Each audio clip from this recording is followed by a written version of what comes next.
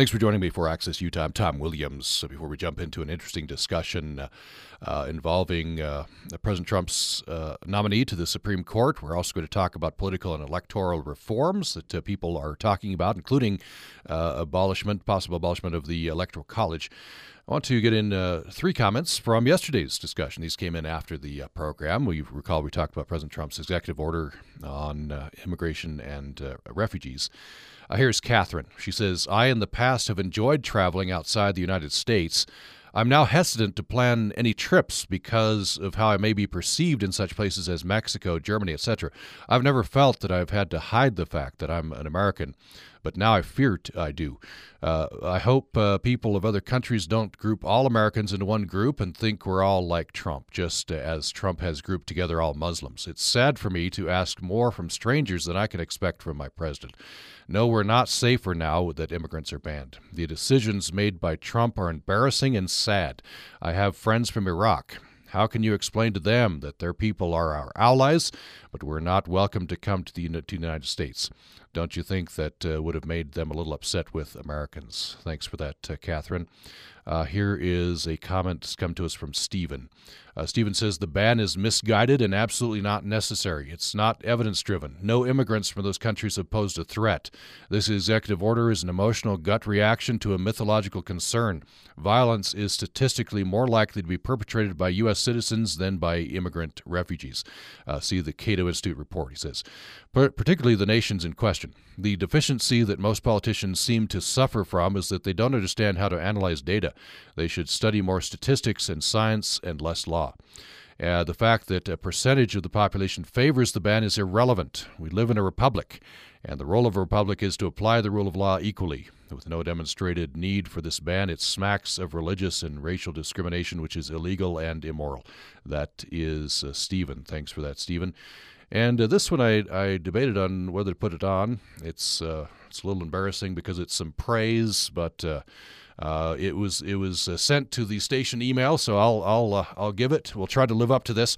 This is Rand. He says, thank you for your exceptional discussion about the immigration ban. I'm amazed that you could do this in such a short time since the presidential edict. Your guests were all eminently qualified to speak on the subject and were articulate and informative. Your own preparation and your typical even-handed professional interviews produced a great discussion. Thank you. So, I'm a little embarrassed to put that on, but we'll try to live up to that, Rand. Thank you for those comments. Keep them coming to upraccess@gmail.com.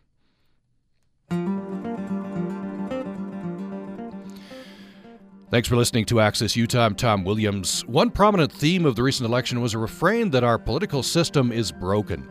The preferred fix of many Trump voters came in the person of now President Trump.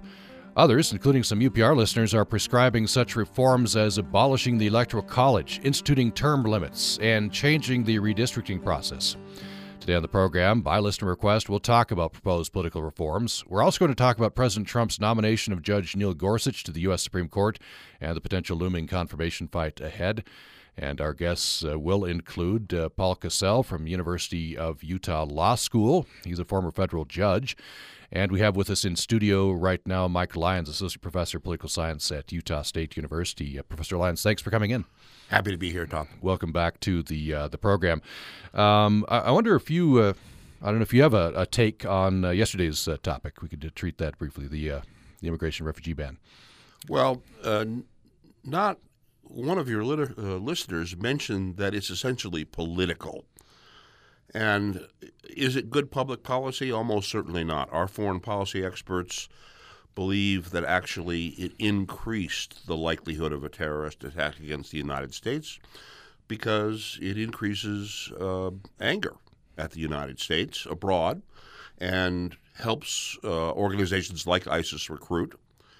And it is conceivable that someone aspiring to be a terrorist or potentially someone who could be converted into being a terrorist was prevented from entering the country. But in the balance, it probably hurt more than it helped. And it is President Trump just playing to the constituency that elected him. And it shouldn't surprise people that much that he is following through on his campaign promises. Mm-hmm. Yeah, that's one of the things that's been pointed out, and I imagine for his followers. This is Trump being true to his word. Right. And I didn't expect that he would try to follow through on his campaign promises this aggressively. I expected that he would prove to be more of a moderate, and that may still prove to be the case down the road. We're at the beginning of the beginning of the beginning here. And the Republicans in Congress have yet to respond in any reasonably coherent way to many of these initiatives. We know almost nothing about the legal limits on executive orders at this point, and that's kind of a legal quagmire. So it's premature, I think, to draw too many conclusions about what direction things are likely to go. What about the Democrats? It's there was a lot of rhetoric during the campaign that Trump would go down to defeat. The Republicans would be in disarray. Shoes on the other foot now. It has exposed a thin bench for the Democrats, hasn't it? And especially some work to be done at the local level. I think the Democratic Party lost the election more than Trump won it. The Democratic Party has failed to advance new ideas for a long time now, and its key leaders are people not even of the baby boom generation, but older than that for the most part. And the Democratic Party needs a fresh start, and the Democratic Party needs to make the case that government can make the quality of life in the United States better. And that's been their chief failing. You look at public opinion surveys, and people have lost faith in government. And I think the degree to which people have lost faith in government exceeds the degree to which government is actually dysfunctional. Not that there aren't dysfunctions. There are. But public disappointment in government has reached, at least post-World War II, record levels. And that's what elected Donald Trump, and that's the problem the Democratic Party has to address. Let's bring in Paul Cassell. He's Ronald N. Boyce Presidential Professor of Criminal Law and University Distinguished Professor of Law at University of Utah. Professor Cassell, welcome to the program. Thanks for having me. We appreciate you being with us. I want to introduce you to our guest in studio, Michael Lyons, Associate Professor of Political Science at Utah State University. Hello, Professor. Hi, Professor. How are you? I'm fine. We want to talk a bit about the announcement, which just happened this week. President Trump has selected Judge Neil Gorsuch from the 10th Circuit Court of Appeals in Denver to fill the seat left vacant by the death of Justice Scalia. First of all, Judge Cassell, I should point out that you were a federal judge for about 5 years, so resigned that to go back to teaching. Did you clerk for Justice Scalia? I did. When he was on the D.C. Circuit, I was fortunate enough to work for him for a year, and then he helped me get my clerkship with Chief Justice Berger on the Supreme Court. So this is, and in fact, President Trump used this. He had Justice Scalia's widow there. This has been on the minds of especially Republicans. That's a reason they stated for obstructing Judge Garland. They did not want anyone except for a pretty strong conservative to replace Justice Scalia, given that he was so influential on the court. So tell us, first of all, what you think Justice Scalia stood for.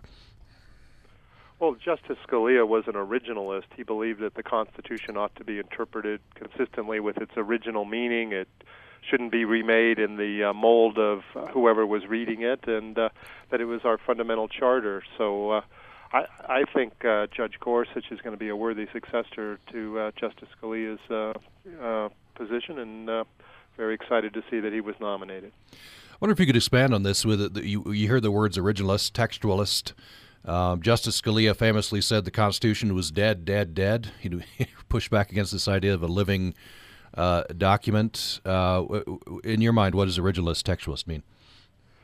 Well, I think you've touched on a couple of things there already. The one question is, should we try to determine what the document meant when it was originally signed? And let's understand, the Constitution was originally drafted in 1791 and thereabouts. When you start talking about the Bill of Rights, that, of course, has not only extended the rights to American people, but it's been amended a number of times, most importantly the 14th Amendment extending rights to the newly freed slaves and creating equal protection and due process principles. So there is a procedure in place for the Constitution to live, if you will, or to change. It requires an amendment. It requires approval of the political branch in Washington, and then of the citizens of the states. 38 states have to approve a constitutional amendment. And when you have someone who's on the Supreme Court that says, well, I don't want to follow that cumbersome process of a constitutional amendment, I simply want to change the Constitution to make it consistent with my views, I think that's the kind of thing that concerned Justice Scalia, and I think that's the kind of thing that Judge Gorsuch, if he's confirmed, will not approve. I've heard a lot of talk, been reading a lot of talk about the reality is on a court, 9 members on the court, there's persuasion that, the justices seek to persuade each other, and you have to get 5 votes. Sure. For a ruling, and so and famously, Justice Kennedy seems to be the swing vote, and now people are talking about perhaps Justice Gorsuch, should he be confirmed, would exert influence on Justice Kennedy. Well, Justice Scalia had, I think, an outsized influence on the court simply by force of will and force of intellect. His opinions were always brilliantly written, and I think they'll continue to live on even after his passing. That's one of the reasons that I believe Judge Gorsuch was selected. He has a very powerful writing style, very memorable turns of phrases that you'll see in his opinions. And so I think the hope is that through his opinion writing, he'll have an outsized influence on the court. I think there also may be some hope, at least among conservatives, that he will be particularly influential with Justice Kennedy, who, as you identified, is often viewed as a swing justice on the Supreme Court. Judge Gorsuch clerked for Justice Kennedy, also clerked for Justice White, but the upshot is that I think conservatives hope that Judge Gorsuch will be able to make arguments that Justice Kennedy will find persuasive. Professor Lyons, I wonder what your take is on this selection, and if you perhaps have a question for Professor Cassell. Well, I think the confirmation of Justice Gorsuch is likely, and I think he clearly has excellent legal credentials. Quite frankly, I question the entire validity of the concept of originalism and take the position that Cass Sunstein takes, that really almost every justice in the Supreme Court is trying to adhere to the intentions of the people who wrote the Constitution and wrote some of the subsequent amendments, but the language is so murky and the context historically so different that there's a great deal of variation in terms of how that language should be seen and what the intentions are carried forward. And the Constitution was written, frankly, to preserve slavery, among other things. And the Equal Protection Clause was not written necessarily with the equal protection of men and women in mind. And yet one has to believe that the constitutional framers in the modern era might want the Equal Protection Clause to apply to men and women, and perhaps also to people with different sexual orientations, as in effect the Supreme Court has done in the gay marriage decision. So it's not quite as simple as some justices wanting to follow the framers' intent and to be originalists and others wanting to write a brand new constitution. I think the disputes are more over how that language can be carried forward into a context that is changed by 200 years of passage of time. Professor Cassell, what do you think to those arguments? Well, it's important to recognize that the 14th Amendment was, along with the 15th and others, was designed to abolish the institution of slavery. And so to say that originalism somehow equates with slavery, I think isn't consistent with where the Constitution stands today. And the problem when we start talking about, moving things forward in the context of the 21st century and so forth, if that becomes just an excuse for saying, I like this particular political result, so I'm going to rule in this particular way, then we no longer have a rule of law in this country. What we have is a rule of justices or I guess to be more precise, a rule of 5 justices, because if they can get 5 votes, then they can enact their own political views and make those the views binding on the rest of the country. That's what the Constitution was designed to avoid, was to create politically accountable branches of government, for example, Congress and the President, who have to stand regularly for election.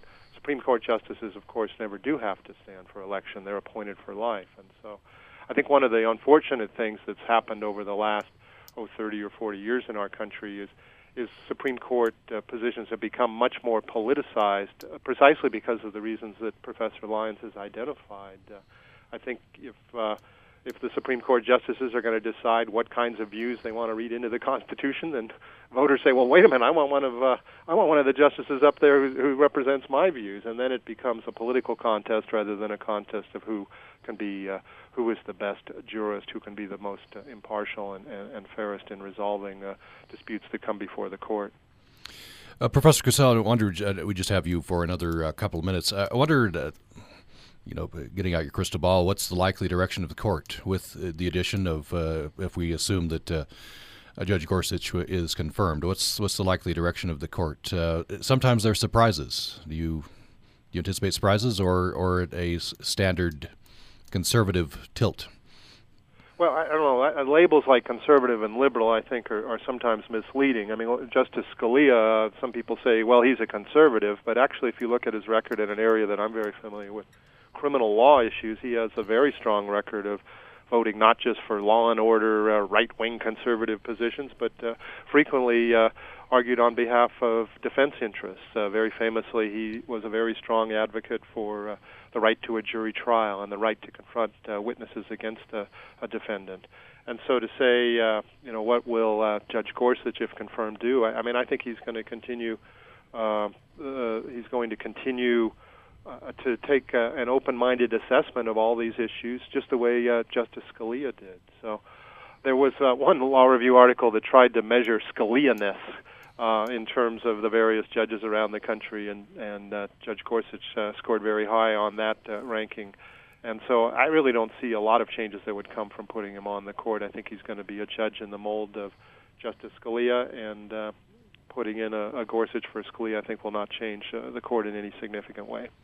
As we look toward the confirmation fight, we don't know what the Democrats will do. All they could do, I think, is delay it. But what are the key questions that you would ask if you were a senator on the Judiciary Committee? Well, I would ask Judge Gorsuch whether he would follow the law, even if it led to results that he didn't agree with. He commented when he was at the White House the other day, when nominated by President Trump, that a judge who always agrees with the results he reaches is probably not a very good judge, because it's not the job of a judge to say, well, do I want Mr. X or Ms. Y to win this particular case? It's the job of the judge to follow the law wherever it leads. And so that would be, I think, the focus for me if I were asking questions of Judge Gorsuch, is will he follow the law, faithfully follow the law, and apply it regardless of his own personal, political, or other preferences. One last question, Professor Casale. We were talking before we went on the air about President Trump's flood of executive orders. And since we have a law professor here, not your particular area of emphasis, but what do you think the limits are and should be of executive orders, and are those going to get tested? I assume they're going to get tested in the courts in a more robust way now that there's such a flood of them coming out from President Trump. Yeah, I'm sure a lot of these will lead to litigation, but the key question about an executive order is the Constitution allows the president to take care that the laws are faithfully executed. And so the question will be, are these orders executing the laws or thwarting the laws? I mean, one of the real contrasts, I think, between what President Trump has done and President Obama is President Obama frequently seemed to be issuing executive orders that were designed to thwart the will of Congress, to, for example, say, well, I don't agree with this particular immigration law, so I'm going to issue an executive order that's contrary to that. The executive orders that President Trump has issued have all been designed, I think, at least intended to strengthen the laws that Congress has passed in immigration and other areas. So I think the vast majority of President Trump's orders are going to be sustained. I don't want to speak broadly and say that every single one of them is appropriate. Certainly, we've seen a few problems, for example, with the rollout of the immigration order. But I think in the main, the orders that he's issuing are going to be found to be valid when they're challenged in court. Well, thank you very much, Professor Paul Cassell, Ronald N. Boyce, Presidential Scholar of Criminal, Professor of Criminal Law and a University Distinguished Professor of Law at University of Utah. Thanks so much. You bet. Nice being with you and Michael. And we're going to take a break. When we come back, we're going to pivot to some questions that have been on the minds of UPR listeners under the broad heading of political and electoral reforms. As I mentioned before, one prominent theme of the election was a refrain that our political system is broken. The preferred fix of many Trump voters came in the person of now President Trump. Others are prescribing such reforms as abolishing the Electoral College, instituting term limits, changing the redistricting process. We'll be talking with Mike Lyons, Associate Professor of Political Science at Utah State University, about all of these things and more. You can drive the discussion with your email to upraccess@gmail.com. More following the break. I'm Stephen Dubner. On the next Freakonomics Radio, the revolution that is changing how we think about thinking. One of their great discoveries is that people don't make clean, clear choices between things. Michael Lewis on the mind-opening research of Danny Kahneman and Amos Tversky. That's next time on Freakonomics Radio. Join us Thursday morning at 10 on Utah Public Radio. I'm Amy Kobabe, news reporter at Utah Public Radio. As I've been working here for about a year and a half, I've really come to appreciate the passion you, our listeners, have for your communities. You're engaged. And I want to know, what stories would you like to hear? Is there a story that needs to be told? If you have a story, question, or comment, I'd love to hear from you. Please visit upr.org or call 1-800-826-1495. On social media, use the hashtag #IamUPR. Thanks for listening to Access Utah. If you have comments on Judge Gorsuch, on the upcoming possible confirmation fight, we'll have to see what Democrats do. We'd love to hear from you and what you think. Also, the whole Judge Garland episode. I have friends whose heads are still in the state of explosion. They're still at the anger stage. You maybe want to comment on that. And we're going to pivot as well to political reforms. People are suggesting that we abolish the Electoral College. They've noted, as President Trump has noted, is pushing back on this idea. But we know that President Trump lost the popular vote by almost 3 million votes. You go back to the election of George W. Bush, who lost the popular vote but won the Electoral College. And so some people are saying, well, let's just get rid of this anachronistic political or constitutional element. Some people are calling for term limits and pointing, for example, to Senator Orrin Hatch, who is, I think, if he wins another term, he'd be in his 90s, and redistricting. People are pointing that out as well. We have an email that's come in talking about talk about secession, and so we'll read that as well. I want to, before we make that pivot, we have with us Michael Lyons, who is Associate Professor of Political Science at Utah State University. I wonder if you could comment on this tit-for-tat that's been happening at least since Judge Bork. And both sides have been kind of ratcheting it up, and the Judge Garland episode has ratcheted up to new heights. And I don't know, dangerous territory? Yes, and I agree with Professor Cassell that there has been a politicization of the court, and it really did begin with the Bork nomination and was escalated very substantially last year by the Republicans' refusal to consider Merrick Garland, excuse me. And I believe it would be a mistake for the Democratic Party at this juncture to try to throw a roadblock up in the way of Justice Gorsuch. He clearly appears to be qualified unless something comes out in the hearings that surprises people. I wouldn't waste political capital trying to stop this. I think the Democrats need to pick their fights more carefully, and this is a case where President Trump picked someone who does appear to be fully qualified.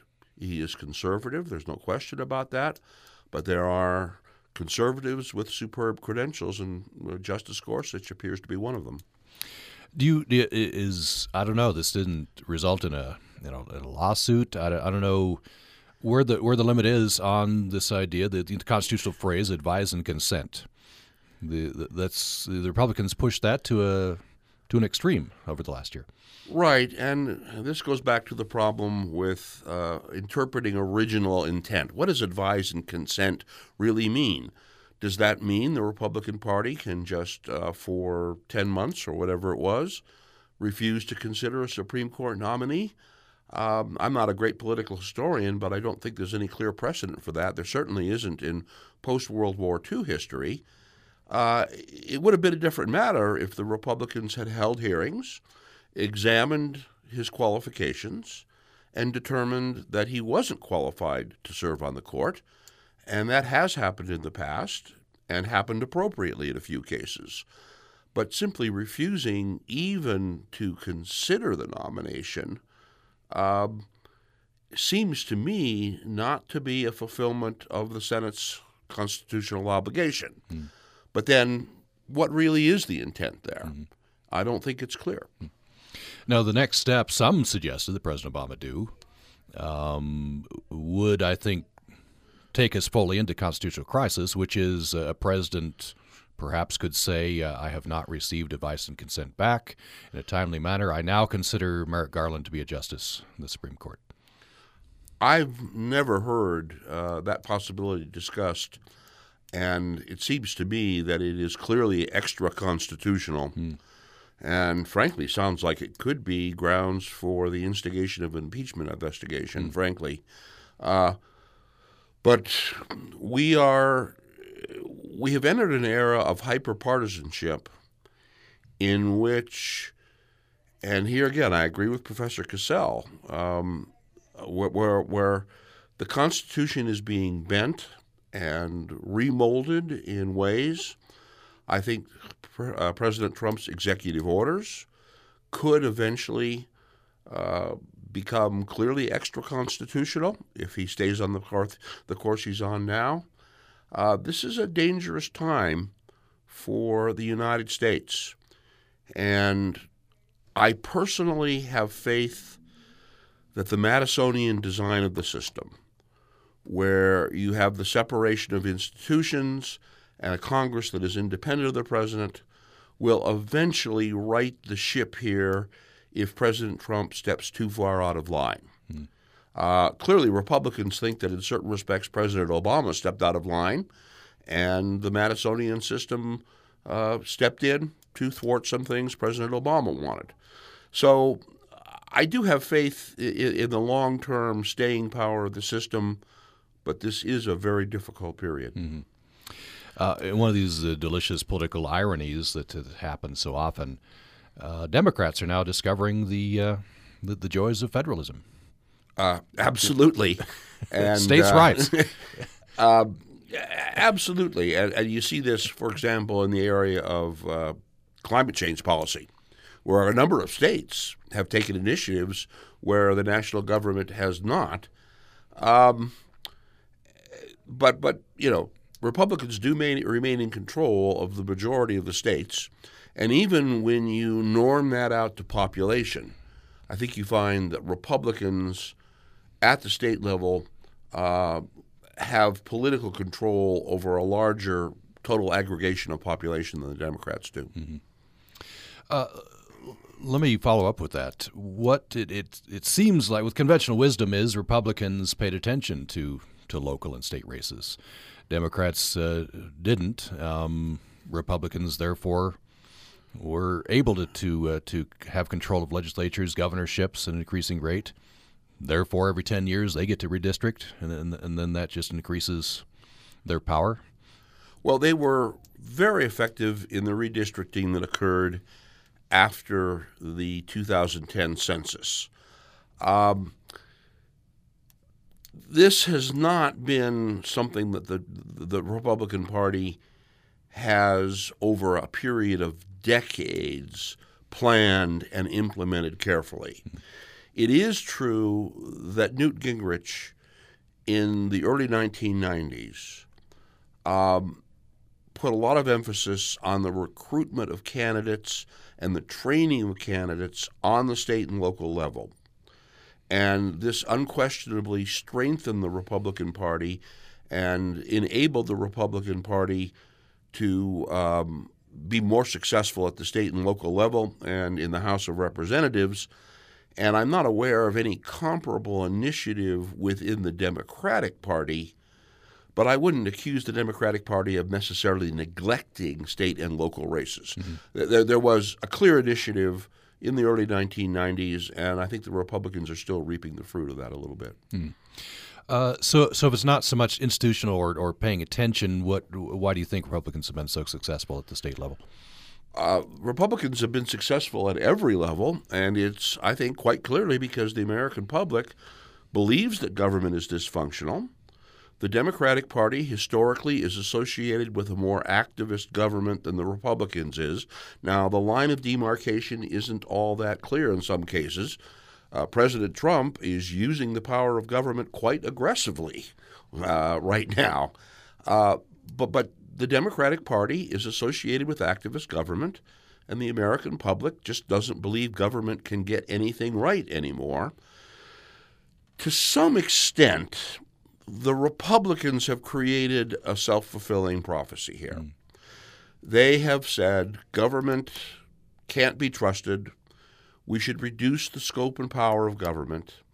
And then a highly partisan opposition to democratic initiatives and the escalation of partisanship in the Congress, with Republicans throwing up a brick wall of opposition to almost everything President Obama wanted to do, it made their position a self-fulfilling prophecy.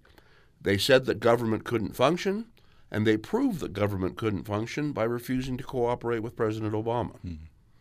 Right, self-fulfilling prophecy. Yeah. Right. Yeah. Now, that's not the only dynamic that is present there.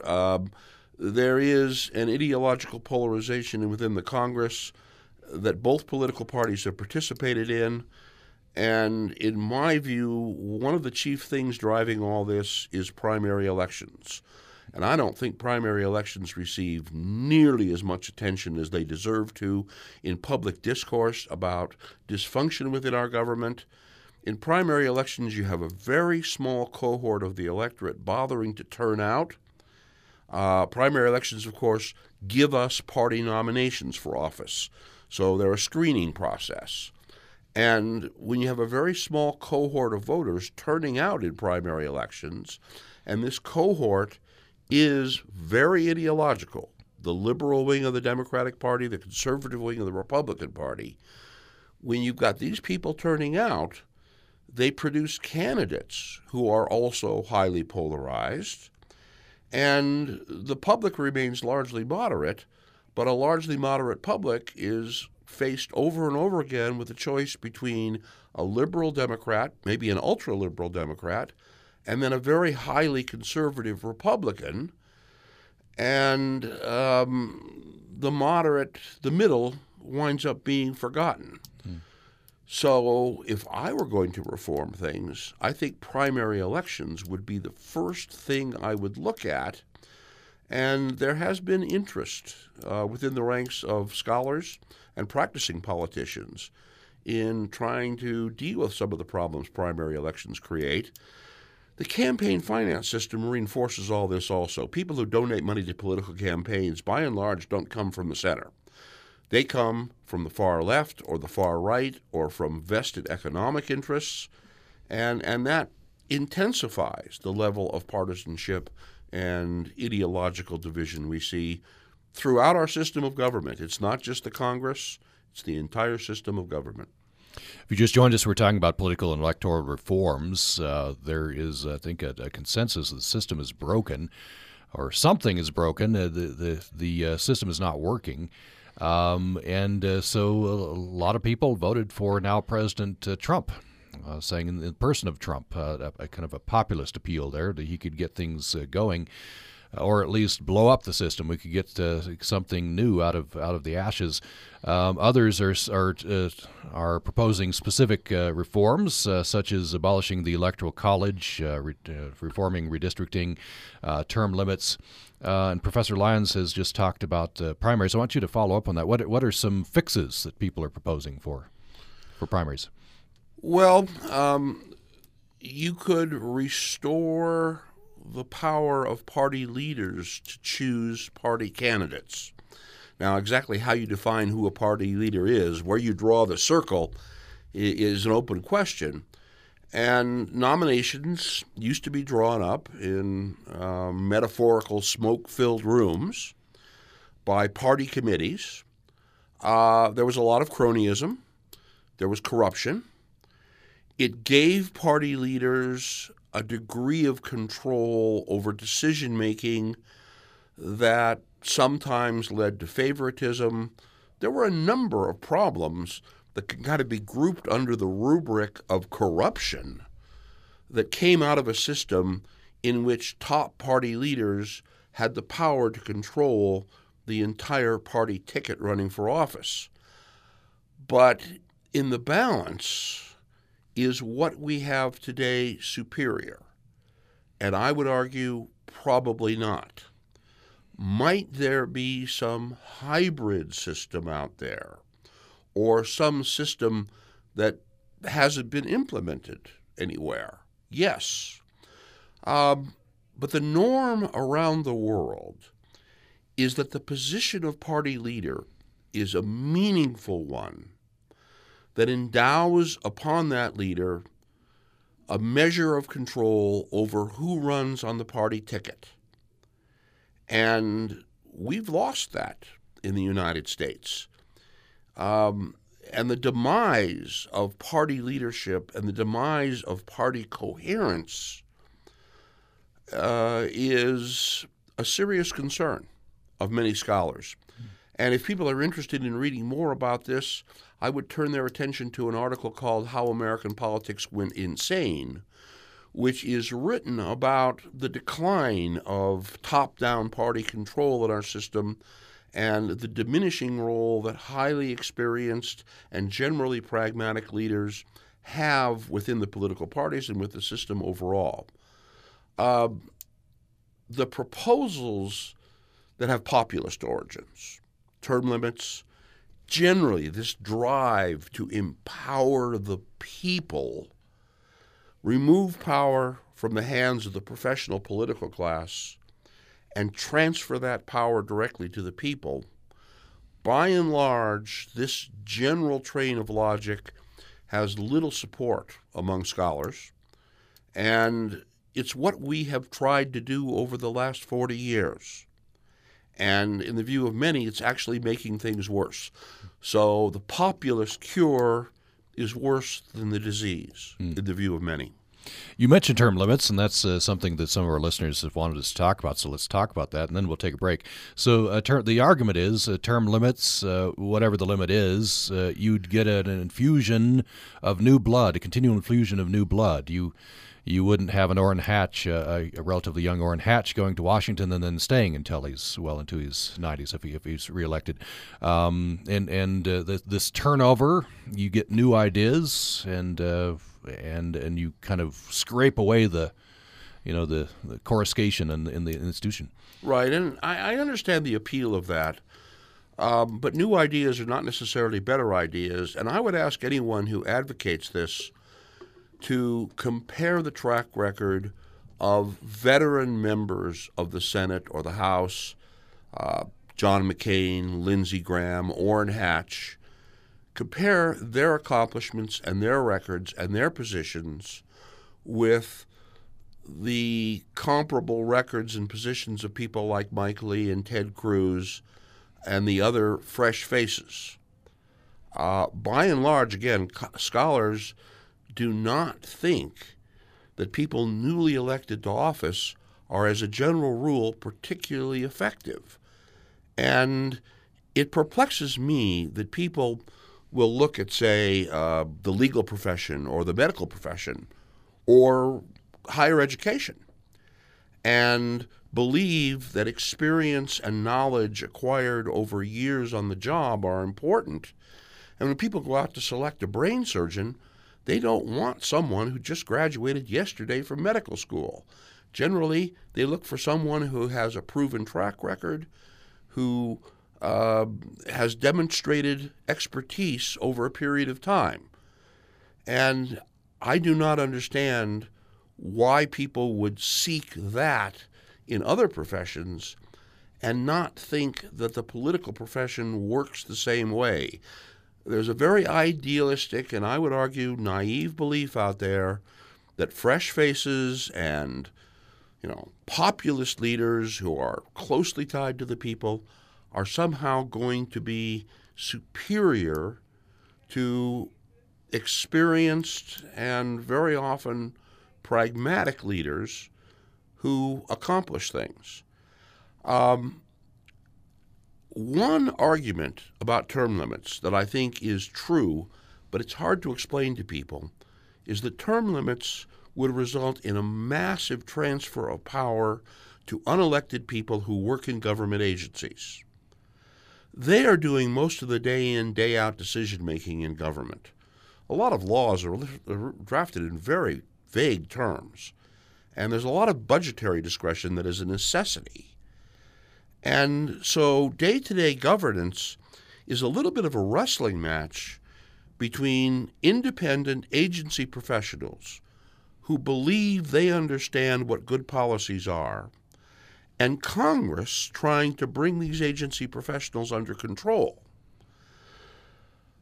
Control by Congress depends upon longevity in Congress, which allows one to develop an understanding of agency operations. The saying is, where the bodies are buried. Frequent rotation in the Congress would release agencies from a high level of congressional scrutiny and by most accounts give them far, far more independence. Now, that's not necessarily a bad thing in my view. I work in an agency. I relish my independence. But I think it is contrary to the desires of people who support term limits. I think their worst nightmare is unelected people working in agencies having more latitude to make policy free of democratic control by legislatures. Let's take a break. We do have with us Michael Lyons, Associate Professor of Political Science at Utah State University. We're talking about political and electoral reforms. We would love to hear from you. What do you think? If you agree the system is broken, what's your fix? What would you like to see happen?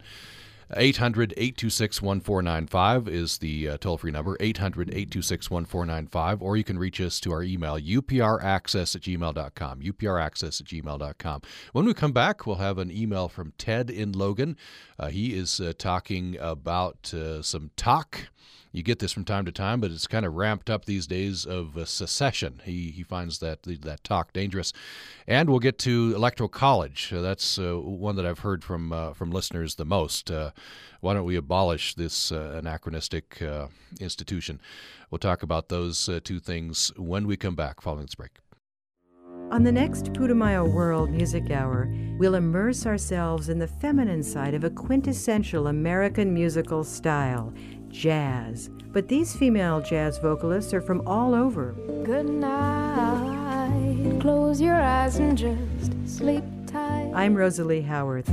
Join me for Women of Jazz, the next Putumayo World Music Hour. Join us Friday night at 10 on Utah Public Radio. I'm completely out of my league here, you know. I wasn't like these people. I didn't know who Nietzsche was. I'd never heard of Lou Reed. I certainly didn't know who Andy Warhol was. I'd never seen guys kissing before. I was from Beckenham. Join us for more true stories told live. Next time, leaving, searching for, and finding home. That's on the Moth Radio Hour from PRX. Join us Saturday night at 6 on Utah Public Radio. Thanks for listening to Access Utah. We are talking about proposed electoral and political reforms. There's an appetite for something to be done to fix a broken system. A lot of Trump voters feel that has come in the person of now President Trump. At least, throw a grenade in the works and then see what happens. Can't be any worse, I think, according to some Trump voters. Others are saying, including some UPR listeners, so this program is by listener request, that why don't we look at the Electoral College? Why don't we look at term limits? We've talked about that. Why don't we look at redistricting? And so we've been talking about a few of these things with Professor Mike Lyons from the Political Science Department at Utah State University. Just one parting shot on term limits. I personally have never really been in favor of term limits, and the example I've given is if the people of South Carolina want to reelect Strom Thurmond until he's dead as to the natural body, which and my theory was at some point he became like El Cid, and he was dead, and they strapped him to his horse, so to speak. But he ran against Harry Truman in 1948. I kept reminding myself that 1948, and then they kept reelecting him. But Professor, you've articulated the arguments against term limits. Let's go to an email from Ted in Logan. Ted says, I want to address the personally unnerving discussion of secession of parts of the United States, California, Texas, and so on. As is typical for me, I fall back into history to arrive at a plan for the future. Throughout the Civil War, the Union fought to quell insurrection, in large part because there is no legal precedent, rule, or procedure for a political entity to leave the USA as established by this conflict, which murdered an estimated 620,000 Americans, according to the Civil War Trust. The only precedent for disunion is the federal government committing armed forces to a bilaterally costly and mutually heartbreaking conflict. Discussion about or calls on secession, flippant or otherwise, is at best merely reactionary and at worst dangerous, as there is absolutely no peaceful way for this political divorce to take place. I understand and embrace the frustration, confusion, and desire to act shared by so many people, but it's important to think about how our actions today will be viewed in 100 years. I can only close with the thought that though our passions may have strained, if it should break our subtle bonds of affection, we are truly stronger together. Thank you for letting me share my opinions on this. That's Ted in Logan. This is not a new thing, but I think secession talk has ramped up a little bit in the aftermath of this election. And essentially, I agree with what Ted wrote. And I don't take these calls seriously at all. I don't think that it's, remotely possible. I guess my facetious response would be it depends upon which state. Right. Texas. Good riddance to whatever I state. wouldn't be too disappointed personally, right. But no, this is not something I think that really should be taken seriously. Let's make sure we get in. We just have about 4 minutes left. I want to make sure we talk about the Electoral College. We had a couple people email me in the aftermath of the election saying, hey, let's talk about the Electoral College. And, of course, pointing out that in the recent past, we've had 2 presidents elected without winning the popular vote. Right. And so is this not an anachronism? The other point that people make is that the Electoral College was set up to prevent their characterization venal populists like President Trump, and it didn't do its job in their view in this time around. Well, that's certainly there's certainly a measure of truth in that. We don't exactly know what was on the framers' mind when they established the Electoral College. There are a number of theories floating around out there, and they may all have some validity. One theory was that it was designed really to prevent the abolition of slavery and empowered southern states in comparison with what you would have had with a direct popular election at the time, because in the formula for representation in the Congress that ultimately establishes how many electoral votes a state gets, African Americans were counted as 3/5 of a white person, whereas in a direct popular election, they wouldn't have voted at all. And white votes in the northern states could have overpowered the southern states. But that's just one interpretation. Another interpretation is the framers wanted the presidential selection process to be a somewhat aristocratic process in which something, the analogy that people draw is the College of Cardinals that select the Pope. A third possibility is that they viewed the Electoral College really as a nominating device and believed that there would be perpetual deadlocks in the Electoral College because there would be regional candidates and a clear division between regions, and that the House of Representatives ultimately would be the body to choose the president. It is certainly true that the Electoral College today is not operating as a college of cardinals, and in no sense in the modern era is fulfilling expectations that the framers had in the 18th century. Is it possible to do away with the Electoral College? It is exceedingly unlikely. To do away with it, you need a constitutional amendment. That requires approval by 38 states. That means 13 states can block any such amendment. It is very easy to point to 13 states that like the Electoral College just the way it is and are going to stand in the way of any amendment.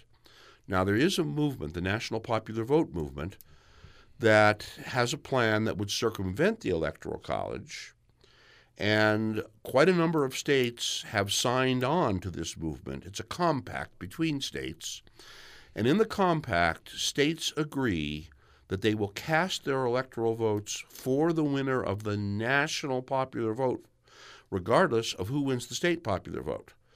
So, for example, if the compact had taken effect and California had cast its popular vote for Hillary Clinton, but Donald Trump had won the national popular vote, under the compact, California would have cast its electoral votes for Donald Trump. Once a sufficient number of states join this compact, if they ever do, then the compact will become binding, and effectively the Electoral College will be circumvented. Whomever wins the popular vote will win the electoral votes of states with more than 270 electoral votes. I doubt that a sufficient number of states will join the compact.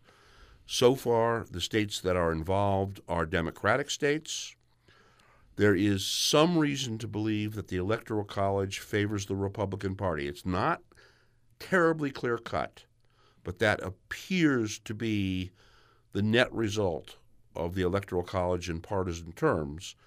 And so it's highly questionable that Republican-oriented states are going to join the compact and enable the compact to put together a block of 270 or more electoral votes. So I think we are very likely stuck with the Electoral College.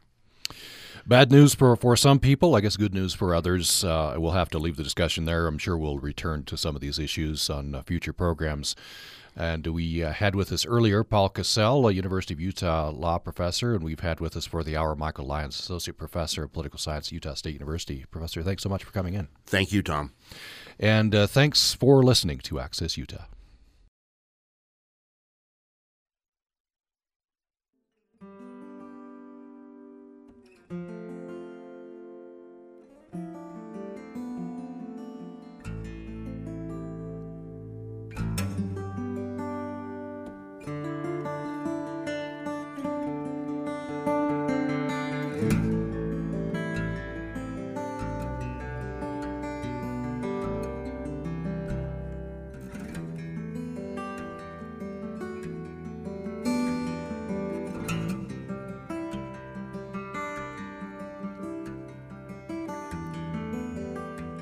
This is Utah Public Radio, a statewide service of Utah State University and the College of Humanities and Social Sciences. KUSR Logan, KUSK Vernal, KUSL Richfield, KUST Moab, KCEU Price, KUSUFM Logan, also heard at upr.org.